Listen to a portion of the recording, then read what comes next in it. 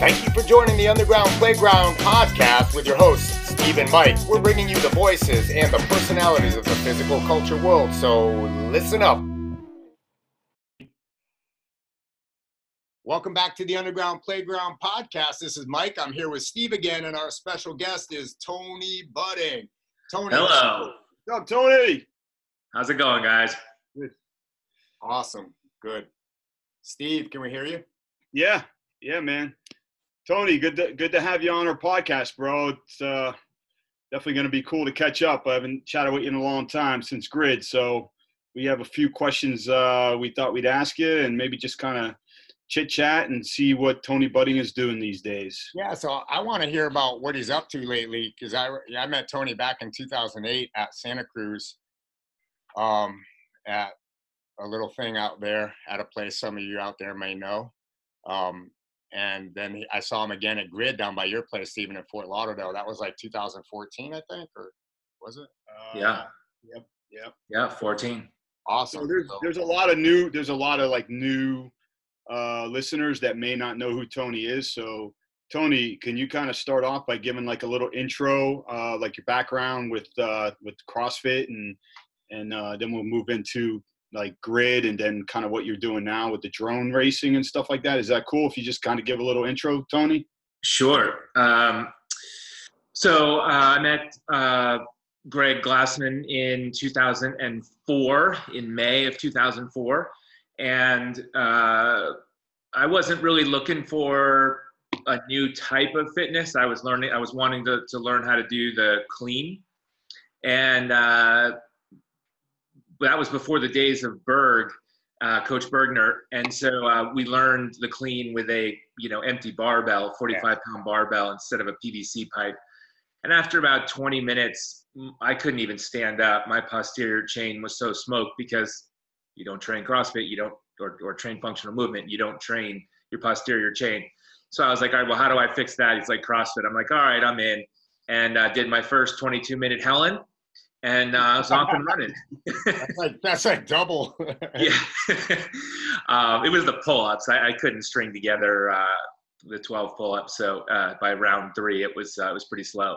Anyway, so then just got super involved, really motivated by the impact that I was seeing on myself and on others, and functional movements, probably why we all got into the game. And then after training at the gym. So I was one of the early trainers there at CrossFit Santa Cruz, the original. And we did a few seminars and just kept getting more and more involved. I became the first affiliate director with Nicole Carroll in 2005, maybe 6. That sounds right. And then started working on the seminars more, and then got involved on the media side in a pretty heavy way, became the media department in 2007 by myself. And then we grew that pretty substantially, as you all know. And the CrossFit Games started in 2007. The CrossFit Journal switched from a PDF to a website, and I was involved in that. And then, the games started becoming a pretty large entity. And so, I was obviously on the media side of that, but I have a background in philosophy, specifically in epistemology. And so the question of what is fitness, and how do you know, and how do you prove it, and how do you determine fittest on earth was a fascinating question. And so with Greg and Dave over the years, trying to really figure out how do you test fitness, how do you push the boundaries of what's possible, what's knowable, and then ultimately how do you make sure that at the end of the CrossFit Games season, the man and woman standing on top of the podiums were absolutely, without question, the fittest man and fittest woman on earth. And so I spent a lot of time thinking and discussing and debating scoring methods, fitness structures, workout structures, competition structures. If you look from from the open to the regionals to the games as that evolved. You know, how do we make sure that the right people advance? How do you do the tests in such a way that you're getting what you think you're getting or what you hope to be getting? And it was really fascinating, and it was an incredibly intense experience when we did sectionals. I don't know if you remember that. Stephen was up there. I was like the head judge in at Jacksonville, Florida. Yeah. I think that was 2009. Yes. Sectionals. That's when some guy, I don't know, he won a couple games. I forget his name, but I think he won there. Yeah. I remember hearing about him. You know, every year, I get a dozen people saying we've got the next, CrossFit Games champion. Right. And every once in a while, someone's right, but you hear it a lot with people who aren't. But so the sectionals was 33 of them, and every sectional leader was free to create their own scoring system, and I had to oversee that and approve every scoring system. That must have been a cluster, man. Oh, it was a massive cluster. But I learned a lot about what doesn't work. We learned a lot about relative scoring. We learned a lot about, there was a sectional in Texas. I'm not going to remember all the facts. Yeah. But there was a handstand walk in it, and the way that they did the scoring, the handstand walk ended up counting much more than anything else, totally by accident, not intending it to be. But because they had done margins built into their scoring, someone who couldn't walk on their hands, the margins were huge, and the difference between those that could. And so someone who should have gone to the regionals didn't get to go.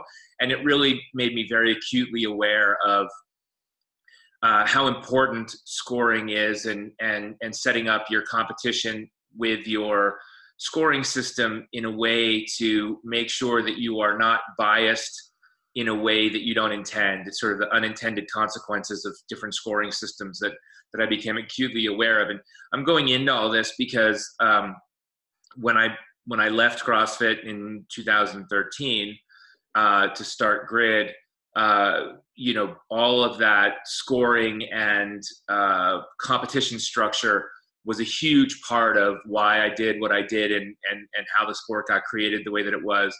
And now I'm with the Drone Racing League, and it's the third professional sport I've helped create. And again, structuring the scoring, structuring the competition in such a way that makes it fun to participate in, that makes it worth watching as a spectator, and that can be followed by somebody who doesn't know they care yet. And so that's kind of been the theme of the last 15 years of my life is how do you convey a new sport to people in a way that they find compelling? Right. People don't realize how difficult that scoring part is, and I think a lot of it is trial and error too. And I guess you were kind of fortunate in the early days to be able to witness that and be a part of it. Absolutely. They talk about the 10,000 hours of something to become an expert. Yeah. And in the early days, because we were constantly trying to figure it out and reevaluating, and all the different sectionals and regionals and levels, and every year we had to reinvent the sport and change the rules and all this, I got an extraordinary education. Yeah. What do you feel? So now, I mean, you must have probably staying abreast of CrossFit, what they're doing. And I just got back from the that 10-year affiliate gathering. You know what I'm talking about, Tony? In Whistler. Whistler, right? Yeah. So now, CrossFit's direction is the health initiative and kind of putting the games a little bit on the back seat. Greg actually called it a sideshow, and I'm actually super supportive of that. But I understand why a lot of affiliates and a lot of people are really hyped up about the sport of CrossFit in the games. What's your feelings on that, or are you paying attention to it at all? Well, I mean, I'm paying attention to it to some degree. I don't get into the minutia, but CrossFit in its original form is really an incredibly brilliant And I call Greg the Isaac Newton of fitness, right? So fitness existed before Glassman, but nobody knew what it was, right? No one knew how to harness it. No one knew how to define it. And Greg did the world a tremendous service by creating the first empirical definition of fitness and applying basic 8th grade science to an industry that had never had that before, which is shocking and dismaying, if really. The games were just sort of a very natural offshoot, right? So if you're defining fitness, well, it makes perfect sense to try to find out who's fittest, right? And so it's an inevitability that there has to be some, or that there should be some competition to assess, because that's what we do as humans, right? We compete in anything, everything. Mm-hmm. And I think that there's a place for that. The games are not CrossFit. The games are an extension of, or an aspect of CrossFit. I love the games. Certainly I loved it when I was there. I'd be lying if I said that I agree with everything that's been going on. I don't, but I understand a lot of it. But I think that, I know for a fact that there was never any intention for the games to be defining of CrossFit. Yeah. It just was an activity of a natural extension. So, I think when Greg first developed this concept of area under the line for defining fitness, and then volume under the curve for defining health, I would just, it's so brilliant an approach to health.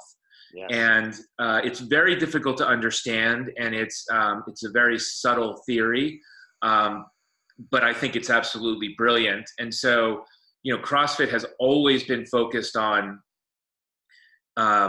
fitness, obviously, health, functional movement, efficacious movement, longevity. There's and so in that sense, nothing has changed. Yeah, I agree. But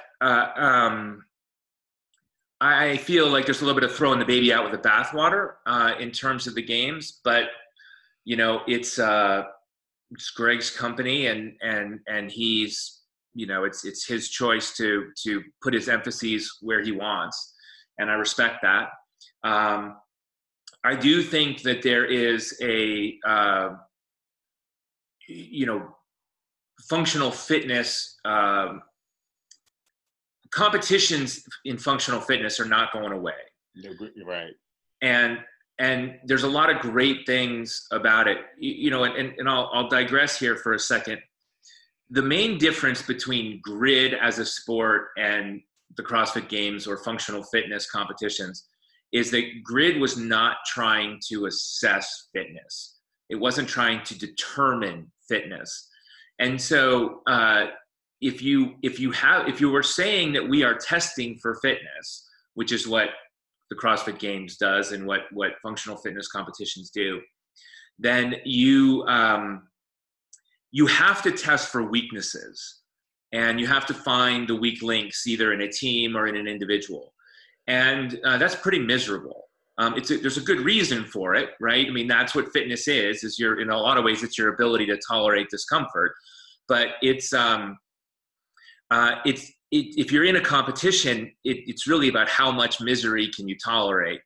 And but with grid, it was about your strengths and swapping out and teamwork and strategy and having fun. And so, grid could never be used to say I'm fitter than you. But from a standpoint of competitions that people who are putting in all the work necessary to become really fit. It's another avenue, I think, potentially more fun to utilize that in a way. And so I think the future of functional fitness competitions is going to be more varied. There will be some, that really are trying to test fitness, and good on them. And there are some that are going to be, you know, much more fun oriented or much more specialized. And I think that's great. Yeah. I mean, just the proliferation of, like, you know, like lower level, intermediate, beginner type stuff, based on functional fitness. I mean, it's like definitely huge. And I think you're right. It's not going away at all. I think, though, that maybe the emphasis on the CrossFit Games as being CrossFit, as an affiliate owner myself, you know, we kind of worry, some of us worry about that. Like, are we getting too far ahead of ourselves? Is it like us trying to train regular people? Is it scaring them away? But so that's why I'm a fan of kind of going towards a health initiative. But I also, like you said, I love the games are fun to watch. Yeah, absolutely. And I think, you know, when I was in charge of media at CrossFit, we used to put a tremendous emphasis on non-games content. Right. Because it's so easy, because, you know, these athletes are just so phenomenal, so incredible, so mind-boggling what they can do, that it just kind of, it's like a, you know, it's like a car crash, right? Like, you just can't not look when you see these people moving and continuing to move under incredible duress. And so I understand that there is absolutely the risk that people confuse that super extreme, 100% dedication, no deviation from your regimen life. But that's not what most people live, right? I mean, the overwhelming majority of people can't even get close to that, shouldn't even try. It's not for them. So the sacrifice, the compromise is too great. So, but I think that instead of saying, okay, well then let's get rid of that because people are getting confused, well, just continue to educate and say, yes, this is the extreme version, but like this came into existence because it is real and it is the best way to move. And if you're going to be exercising, you might as well be doing it in a way that's going to give you the benefits that you want. Bingo. And so if you go in and you read about fitness and you're like, yeah, the tricep press down on the Nautilus machine is the best way to get fit, you're really, unfortunately, wasting a lot of your time. So now, you know, there is a better way. It's known, it's proven now. You know, in the early days, we were the David against the Goliath, and now it's just absolutely proven to be correct, right? Functional movements at high intensity deliver increased work capacity across broad time and modal domains. It's just a fact. It's a natural law. And so, you know, I think you have to continue to educate because there's so much media around these incredible athletes. Mm-hmm. You have to do the work, but I don't think they're mutually exclusive at all. I agree. Well, that brings, I mean, that you're right. It's not going away. It's not mutually exclusive. But yeah, if we can educate people that, look, that those are the outliers, right? But you can use these same methods to kind of emulate that to some degree in your own fitness. Absolutely. In fact, when I first got involved in the games, Craig asked me to help with the website.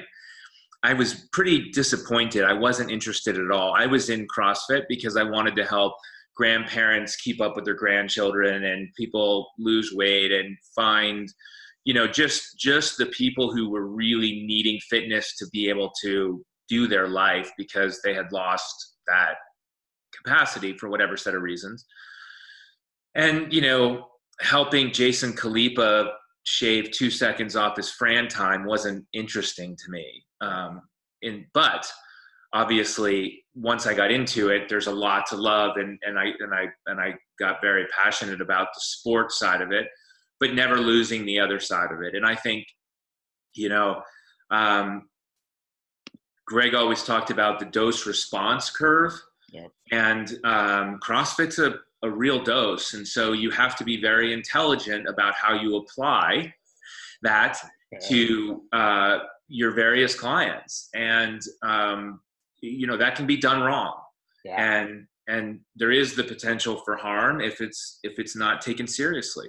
Right. But if you take it seriously, it's absolutely the most effective way to do it. But it requires, it's a balance, right? it's not like if X then Y. It's, how do you navigate all these things? How much recovery do you need? How much nutrition do you need? How do you know? Does it change? Are you, is everybody the same? The answer is, of course not. So how do you know your stuff? So, I mean, that was one of the things that I loved about it, and is that there's sort of no end to it. You could keep exploring, So yeah, you have functional movements like the squat and the press, but what about gymnastics type stuff? What about the forward roll? I remember doing a seminar on the forward roll, and a special ops, and I can't remember which division he was in, got so nauseous doing forward rolls that he ended up having to not continue with the seminar.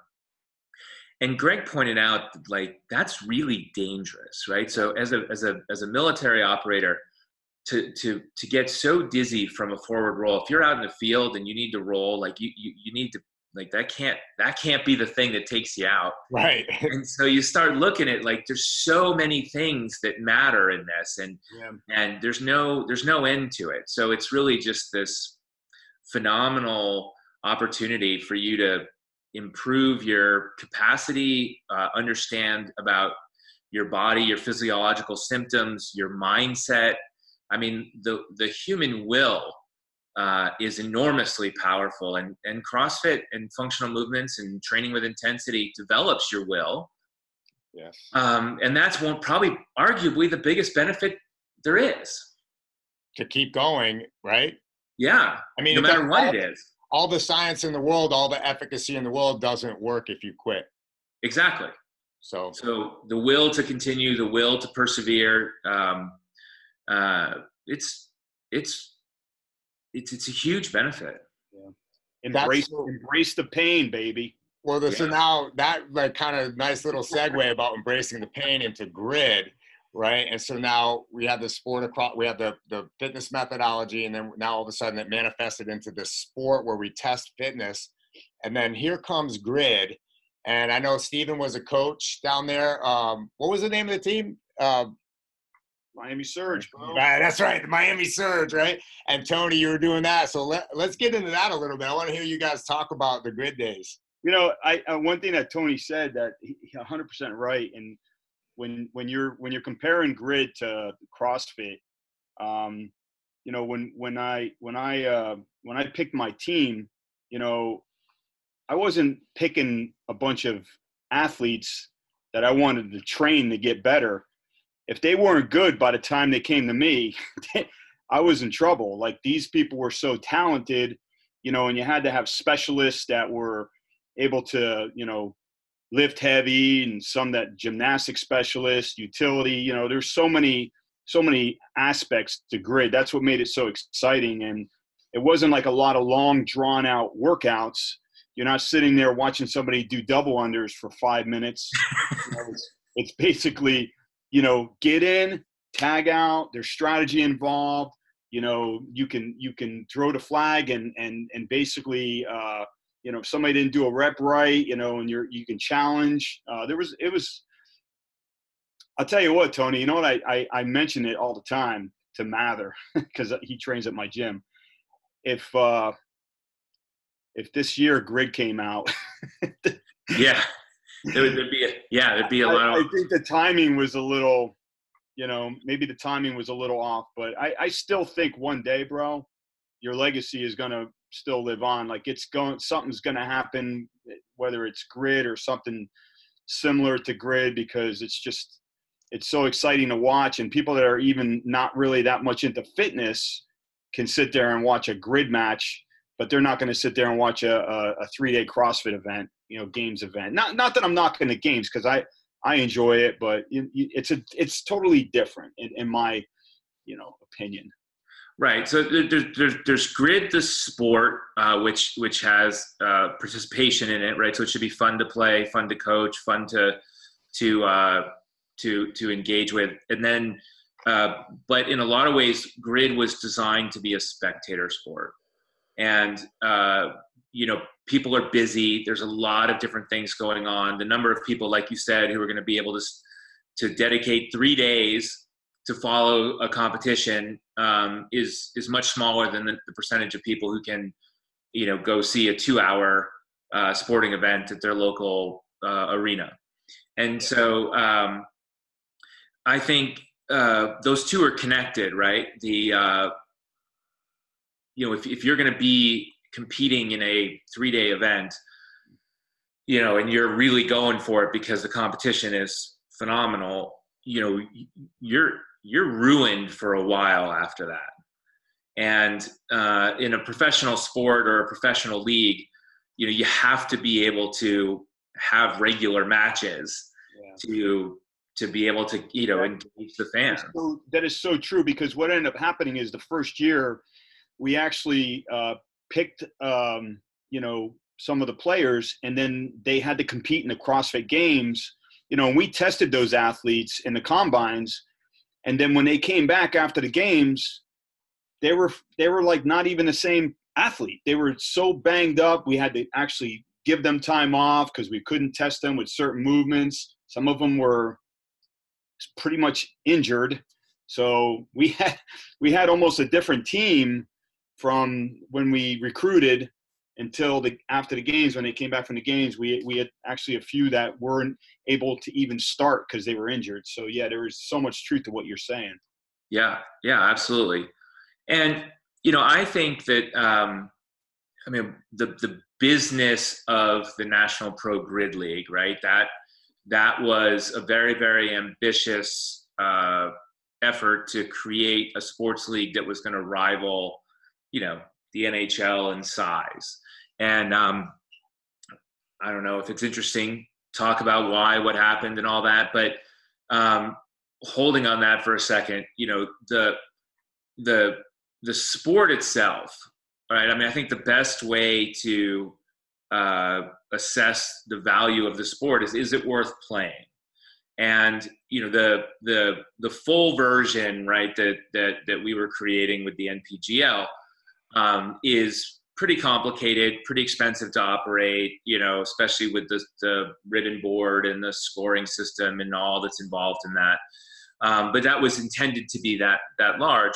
If you're talking about a local competition or a bunch of affiliates in an area wanting to get together and support your clients who are training hard, not necessarily trying to be games athletes, but just want to have some fun, like you could easily take the concept of a team competition like Grid, figure out, based on your equipment, your facility size, what's there, how to have the same kind of competition with strategy, substitutions, focused on your strengths, team composition. That's one of the things really that I think is one of the biggest disappointments about Grid not going is, we had the 40+ athlete and the co-ed teams, and nowhere is that part of it. But that's one of the amazing things about functional fitness is, a lot of times you couldn't tell who was the 40+ athlete when they were out there because they weren't any slower in the things they were being used on. And then, I'll never forget when, I forget who it was. It might've been Natalie Newhart, in handstand push-ups beat a couple guys to take home the heat, the workout win. Mm-hmm. And, it's like, where else does that happen, right? Where men and women compete on an even playing field, and the women hold their own in a lot of elements on sure. Perfectly even terms. It's just, there's so much there. Yep. Oh, absolutely. Yeah. If you're okay with it, we'd love to hear in your words, why didn't Grid succeed? What could we have done differently? Would you do, if we had a chance, if we had a mulligan, what would you do, differently? And, a lot of people still ask me that, like, whatever happened, and I'm like, I always say the funding ran out. It was expensive to run, I don't really get too much into the details because I don't know a lot of the details. Yeah. So the very simple answer was,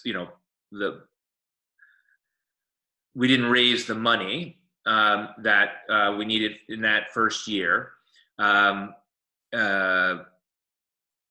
Josh Newman was my lead investor. I'd known Josh for 10 years. He's founder of CrossFit New York City.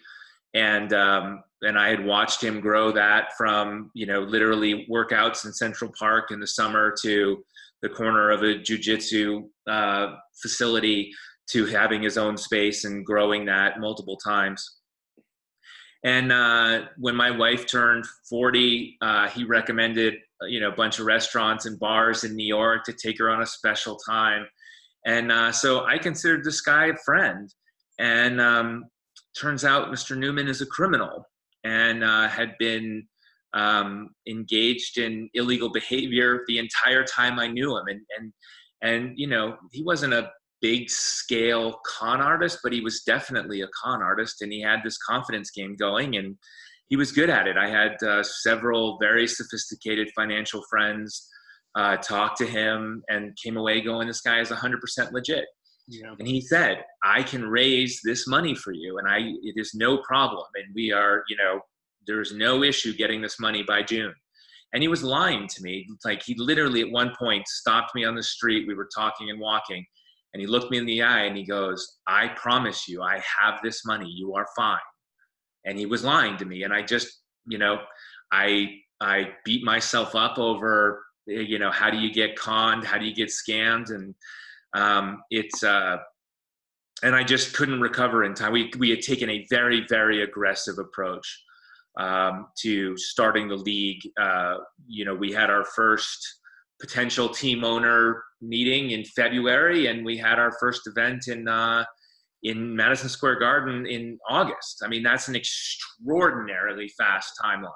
Yeah. And we needed money, and I was told it was there, and it wasn't. And now, why do you think he did that? I mean, what was the benefit to him to con you? Or he was trying to raise the money from other people while telling me he had it. Oh, I got you. So he was trying to he thought that he was, I assume, I don't actually know. I have not spoken to him. But I think he thought he could deliver, giving him the benefit of the doubt, but that's probably not true. I don't know. This is super interesting to me. And when I say this, I want, cut me off if I get outside the boundaries of, protecting other people. But at the 10-year plus affiliate gathering, I had occasion to chat with Hari Singh. Okay. For a few minutes. He told me a story like this without mentioning any names. So it's right now it's coming to me, this must be the same guy he was talking about at CrossFit. Yeah, they were business partners. Exactly. So apparently there is some litigation occurring with the authorities in the city of New York or the city of New York. I don't know, but well, he was arrested. I mean, he was in jail. Newman went to jail. I don't know if he's still in jail or not. But he was just a moderate sized kind of petty criminal. And and look, I mean, I've learned a lot, right? And so DRL is a startup, and Nick Horbaczewski is the founder of DRL. This is Drone Racing League, right? Yes, the Drone Racing League. Awesome.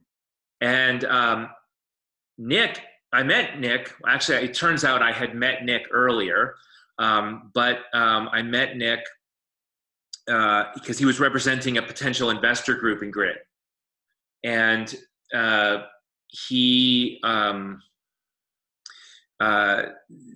we got very close. The main person he represented was very interested, and then things started to fall apart, and we didn't close. But watching Nick raise money for DRL and all that goes on, I mean, it is so sophisticated and so layered and complex, and I have so much respect and awe in a lot of ways of what goes into raising, you know, tens of millions of dollars to be able to, you know, pursue a business dream, is incredible. And so in hindsight, again, you know, I thought I could trust him, Newman, and that he was a friend, and that a friend wouldn't lie like that. But you know, it doesn't really matter. In hindsight, I should never have put all of my eggs or allowed one person to be, you know, one person doesn't deliver on what they say and the whole thing is failing. So that's on me. You know, I should never have done that. I should have had, you know, layers and backups and, you know, all of that. In all fairness, it's easy to see how that can happen, and we've all done that, and that's the whole concept of a confidence game, right? They have confidence, right? So, yeah, I mean, 10 years I knew him. Right. So hindsight is 20/20, man. Don't be. Yeah, I know, but it was a very, very painful failure. Yeah. So Stephen, the one of the things that always struck me as ludicrous, if you will. So obviously, when the money ran out, when we couldn't continue with the season, a lot of people were really upset, and rightfully so. And I was asked to leave, and I did. What was funny to me is that the perception was that the problem was I was a profligate spender, and that Grid was fully solid in the way that it was, and everybody just needed to be more frugal. And that couldn't have been less true. We didn't have enough money because we didn't raise the money. I started with a number, and that number continued to be the right number the entire time. If I had raised that initial number, if Newman had delivered on what he said he was going to do, we would have been able to close out the round. And I don't know what would have happened at that point, right? Yeah. You know, there are a lot of things that can go wrong in business. There's especially something this complicated, this massive, this involved. But it was not because we were spending too much money. It's because we didn't raise the money that we needed, and we knew what we were spending, and we were there. Like, we were doing what we said we were going to do. Yeah. But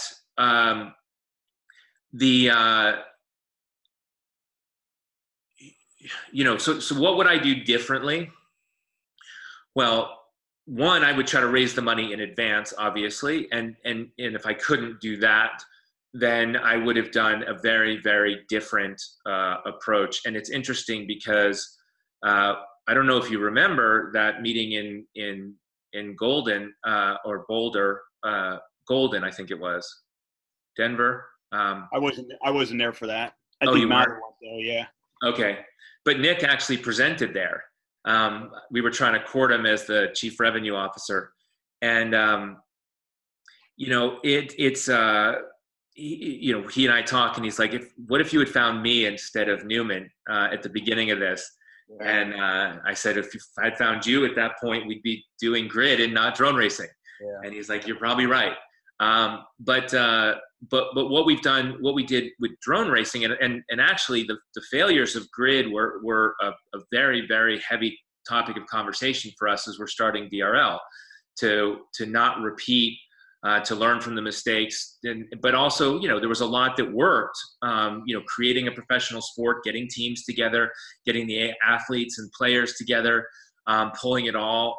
You know, the 4,000 fans that were at Madison Square Garden were loving it. I mean, we did it, right? Like we accomplished that. Yeah, there's a silver lining, right? Well, yeah. Well, you know, I mean, it's just a fact, right? I mean, it's a great sport, I think, and I don't say I consider myself like a servant of the sport, like you know, like I've heard sculptors, I don't know if it's attributed to Michelangelo, but like, there's a block, and the sculpture is inside the block. And as an artist, your job is to release it, Right. not create it. And so that's kind of how I was feeling about the sport, was that, this has a natural expression, and I wanted to find that natural expression and let it come out. But so what we did with drone racing is, so that the technology to do professional drone racing didn't exist in 2015. And so we created a series of first approximations, and then very, very, very simple concepts, and then slowly have grown that. And it's been a really sustainable, it's intense, but very sustainable growth pattern. So to answer your question, Stephen, if I didn't have the money up front, which I didn't, I would have restructured the approach, and probably would have done some kind of amateur approach first to get the awareness out there, and then use that to raise more money to be able to then bring it to the professional level. That'd be my guess at this point. But ideally, you could sell the vision and raise the money in advance. And yeah, like, so you're saying more like a grassroots type approach, and just start off a little. Well, no, not necessarily grassroots. I mean, if you think about, I think there is an opportunity for grassroots grid. I mean, I think grid is a really fun way to do a functional fitness competition for teams, without having, again, making it more fun, right? Not a pure test of fitness. But what I would do is sort of stage competitions. Find athletes that wanted to do this. Find some coaches that wanted to do this for fun. Yeah. Grab the media, capture it with media, start to tell the story, get more people playing it, but not from the sense of, so when you think about, I think of CrossFit as a true grassroots organization where, it started in a small gym in Santa Cruz. The information got conveyed out, got disseminated through various means, and one by one, people started doing it. And then that was actually the end game, right? The more people doing CrossFit, the more successful CrossFit was. And then it evolves from there. The goal wasn't necessarily, or what I'm suggesting wouldn't necessarily be to have Grid be a grassroots organization and then figure it out. It would be to take to find people who wanted to do it, not at a professional level, for fun, and then use that to build the resources and backing and interest to then launch the professional side of it. Because I mean, that's a whole nother topic, which we should maybe cover on a different day. But, the difference between grassroots and professional when it comes to functional fitness competitions. Yeah. I think go ahead. No, I'm just saying, I'd be honest with you. I mean, that was one of the things that I was kind of concerned about when we were having a meeting in Vegas, the amount of money. And I know it's because you want, your whole purpose was make sure you take care of the athletes. You were actually looking out for the athletes. You wanted them to be paid. There was a league minimum that they had to be paid. And I kept saying, man, we should just, I guarantee you 90% of them would be here even if they didn't get paid, if you just covered their expenses, so we can try to get this thing to roll into year 2, year 3. But I admire the fact that you were looking out for the athletes. You wanted them to get compensated. You wanted them to be considered a professional athlete. And if they're not getting compensated, they're not considered a professional athlete. Hindsight, I mean, we could talk all day long about what we could have done, what we should have done, but that was just one of my opinions that I had. But I understood where you're coming from. Yeah. And I think, so there was team dynamics, team finances, league finances, that was all interconnected, player finances. And, again, I think, I mean, I'm so, you will never know, right? What would have happened if we had raised the money, that was promised? There was so much passion there, man, between Yeah. the owners and the league. And the players, there was really just so much passion. You could feel the energy. When I was going to the combine, I went to the Atlanta combine. I was like, holy cow, man, this is serious. This was, I mean, just all the testing that was being done, talking to the other team owners, the other coaches, it was pretty impressive, Yeah, it was great. And, we were close to some pretty big sponsorships. And, which is impressive given how, little time we'd been out selling and how few people we had selling. And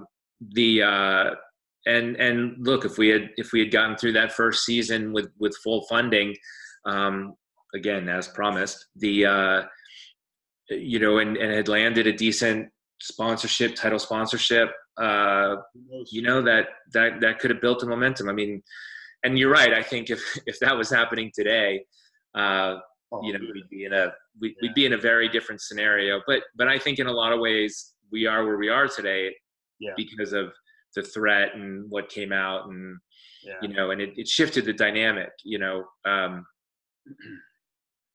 Tell us if it's okay to talk about it. Like when you put in your resignation to HQ, I mean, how did that go down? Were they supportive? Were they, was it like instantaneously, you're the enemy, change the locks?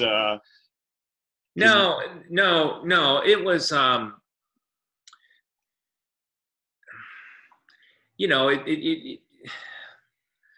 see, how do I phrase this fairly, right? Like,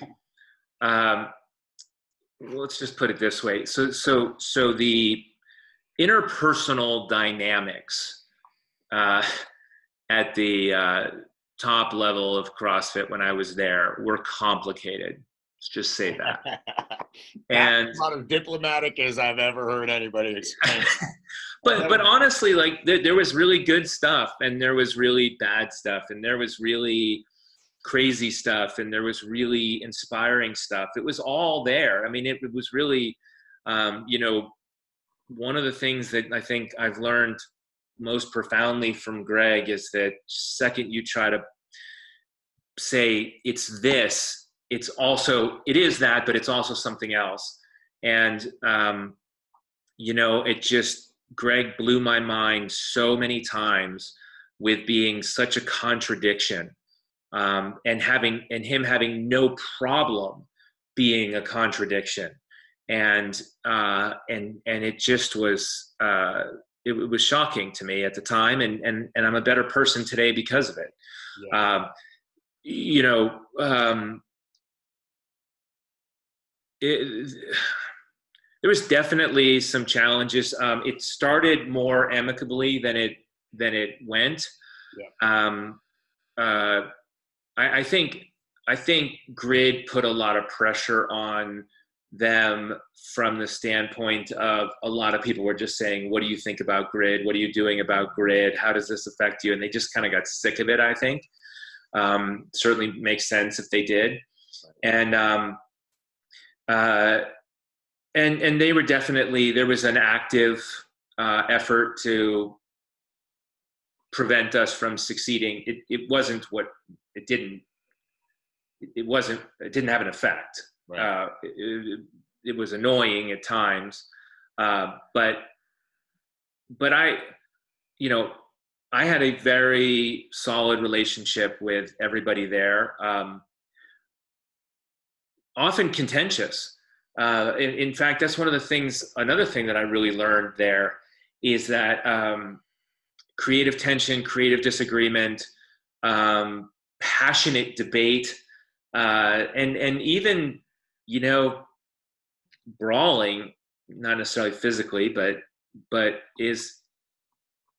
can be good, and the fear of that. And I think this is, I don't want to go into politics, but boy, you talk about the fear of being around people who think differently or disagree with you. I think that's the scariest thing that's happening in the country today. Yeah. This whole idea that if somebody thinks different than you, they're your enemy, which is not true. I know and it's absolutely not true. And in fact, I really enjoy hanging out with people who disagree with me, because it's shocking to me that they hold the opinion that they do, and I want to understand it so that I can understand my position better. Maybe I'm wrong. Maybe they have something that I'm not thinking of, and anyway. So when I left, it was fine. Everybody understood. There was definitely some challenges, and but it was everybody was very reasonable as I was leaving. Got a little bit unreasonable, but I share texts or say hellos with most of them these days. Not a lot of interaction, but sure. Maybe how this recent, like the layoffs and stuff with the media, the CrossFit media. I know you probably saw that, Tony. I hired a bunch of people. Yeah. You got some of your people from the CrossFit media, right? Totally. I have a lot of people that I hired working with me directly or indirectly. Yeah. I take advantage, right? They're good people. I hired them for the right reasons and hired them again. So it's no, I mean, I don't think there's any bad blood now. No, I think a lot of things have. I know there. I'll be honest. I mean, I felt the effects. We had a couple athletes we were going to recruit, and they backed out on me last minute because they obviously had pressure put on them. And it was funny because a lot of the pressure was coming from Progenics. Is that the name of the company? Yeah. Yeah. I guess, another company embroiled in controversy. Yeah, exactly. But, there's no hard feelings on my end, but, I was doing level 1 certs at my gym. And after that, I kind of got the message of, hey, congrats on your new position as head coach of the Miami Surge. Oh, by the way, we are no longer doing level 1 certs at your gym. Yeah. That's, and you got to expect stuff like that. It's unfortunate. Yeah. I don't know. I mean, I think, the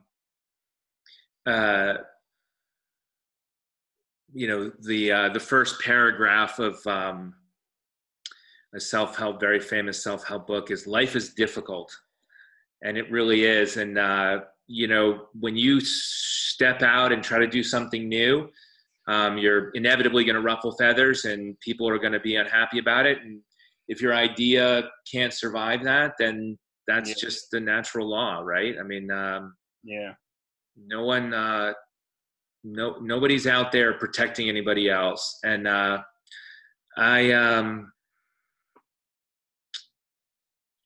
have a lot of sadness. I don't know that I have regret, because I kick myself for again tying everything on one person's word. I regret that. But look, we were in it for the right reasons, and we believed in it, and I mean, I still believe in it. Well, it likely won't happen to you again, right? So that's a good thing. You're going to be, yes, once bitten, 75 times shy. No doubt. But I mean, that's like you said, that's part of life, right? Life isn't easy, and for reasons like that, I think. Yeah, no one's guaranteed anything, and that's why you need to hedge your bets, and you need to have redundancy, and you need to have backup plans. I just didn't consider that he was lying to me. Yeah, listen, that there's always that fear that it could possibly happen no matter what kind of business you go in with investors, or shit happens, man. I mean, you can't beat yourself up over it. It sucks, but I'll tell you, it was a learning experience, and it was I'd say one of the most amazing events that ever happened in my life was when we played that match in Miami, and we actually threw the extra point flag and we won the last race to take it from New York, who had all those star players, bro. Yeah, yeah. Thor's daughter. They had who won the games this year again? I can't even remember his name. Matt Frazier. He was on New York's team. They had a lot of studs, man, and we beat it. And there was a lot of that had to do with the strategy of the way we ran our race. And it was funny because I was actually arguing with the players in the back room about how we were going to switch out on the overhead lunging kettlebell carries. I'm like, no, we have to switch because they're going to fatigue and they're going to fail and they're not going to be able to finish it. And that's exactly what happened to the other team. He tried to finish the whole thing, but I'll tell you, if you Google that race, it's like the most inspiring. It really is exciting to watch. But there was a lot of great moments, man. And you didn't cut any corners. Everything was done, very professionally. It just shit happens, man. Your investor bailed, and I didn't really know. Honestly, I had no idea about the details. I just knew we ran out of money, and I just never really got a straight answer. I'm glad we got you on here to kind of hear it directly from you. Maybe we could have a drone. Maybe we could have an intermission during drone racing, where they do a quick grid match and then the drones videotape it. Yeah. Or the drones could like shoot like Nerf or something at paintballs at them or something while they play. Yeah, it's funny you say that. I remember when we were trying to come up with some creative stuff at the original CrossFit gym with military guys, and someone brought in a whole bunch of Nerf guns, and we're like, you can do 40 wall balls in a row, but can you do 40 wall balls in a row while getting shot by Nerf guns with 4 people? Yeah. The answer was yes. Yeah. That's excellent. Awesome. Cool. You ever have any more drone races down here at Joe Robbie Stadium? Make sure you let me know. All right, I will. Yeah. It's a fun sport. Tell us, let's wrap this up and just tell us how people can get in touch with you, Tony. Some of the old people maybe haven't heard from you a while, so the new people that are interested in, drone racing or what you're up to right now, and how do we get a hold of you for our next pot? Well, we know how to get a hold of you. Right, exactly. We'll definitely have you on again. So let us know how the people out there who are listening, how to get a hold of you to say hello. Sure. My email address, super secret, tony.budding@gmail.com. Never guess it. But it's funny. I've been a few people who are doing competitions have reached out, and it's been fun to talk to them about their vision and what they're doing. The media side for in general is very complicated, and so there's a lot of people trying to figure out how to leverage the sport and make it a media property, or at least use media to support their local property. And it's a lot of interesting stuff going on. I think you'd be a great resource for the folks who are running the sanctionals now. When you think about Wodapalooza, Granite Games, whatever the other ones are, man, can you, like, if you're one of those people that's running that and it's getting bigger every year now, like, I'd be reaching out to Tony. That's what I'd do. If I was trying to run Wodapalooza or Granite Games or something like that, I'd be like, hey, Tony, what the hell am I doing here, man? Give me some help. So if Tony wants to be reached out to. Well, I mean, look, I love the sport, and I love I love bringing things to life. I love seeing things succeed. And so, it's always interesting. I mean, I don't know, I've been through the creation of 3 sports, and but it's been a while since I've done any programming, and except for my wife and me. Yep. But it's one of the things I would say. So when I talk to folks, there are 3 main aspects, right, to a successful event, or 3 potential revenue opportunities: participation, spectators, and media. And they're all have their upsides and downsides, and look at all three independently and then overlapping. And there's a lot of potential. There's a lot of risk, but there's a lot of potential. Sure. Awesome. Cool. So it was awesome talking to you again, Tony. It's been a little while. It's good to see your face. You look younger than ever. Yeah, thanks, Mike. You flattery will get you everywhere with me. All right, awesome. Steven, thanks, man. And all right. I'll get this posted up soon so everybody can listen, and we'll definitely have you back on again. All right, sounds good. Thanks. It's great chatting with you, Tony. Take care, buddy. We'll be in touch, man. Yay!